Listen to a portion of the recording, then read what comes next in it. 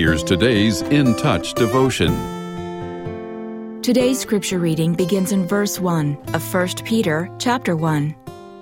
Peter, an apostle of Jesus Christ, to those who reside as strangers scattered throughout Pontus, Galatia, Cappadocia, Asia, and Bithynia, who are chosen, according to the foreknowledge of God the Father, by the sanctifying work of the Spirit, to obey Jesus Christ and be sprinkled with His blood.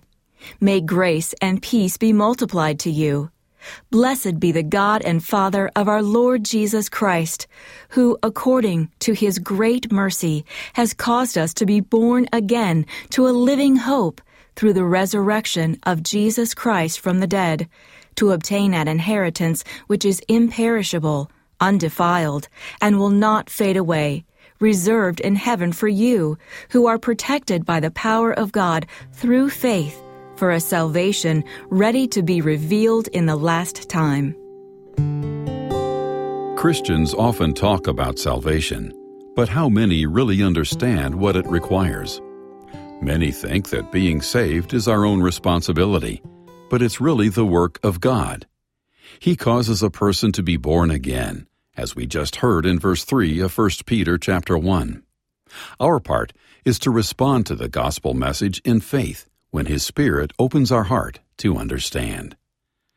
The path to redemption begins with the realization that it's impossible to make ourselves righteous because we cannot correct our sinful nature. To find favor with the Lord, we must trust in the sacrifice our Savior made on our behalf. His crucifixion was a demonstration of God's hatred for sin and immense love for mankind. Jesus, the blameless one, bore the penalty for sin, so corrupt people like us could be made righteous through faith in Him. Our good works and righteous acts can never earn God's forgiveness and favor. The only way we can be forgiven of our sins is through Jesus Christ and His sacrificial, substitutionary, atoning death at Calvary. No matter what you've done, you can be declared righteous if you'll turn from your sins and trust the Lord Jesus Christ as your Savior.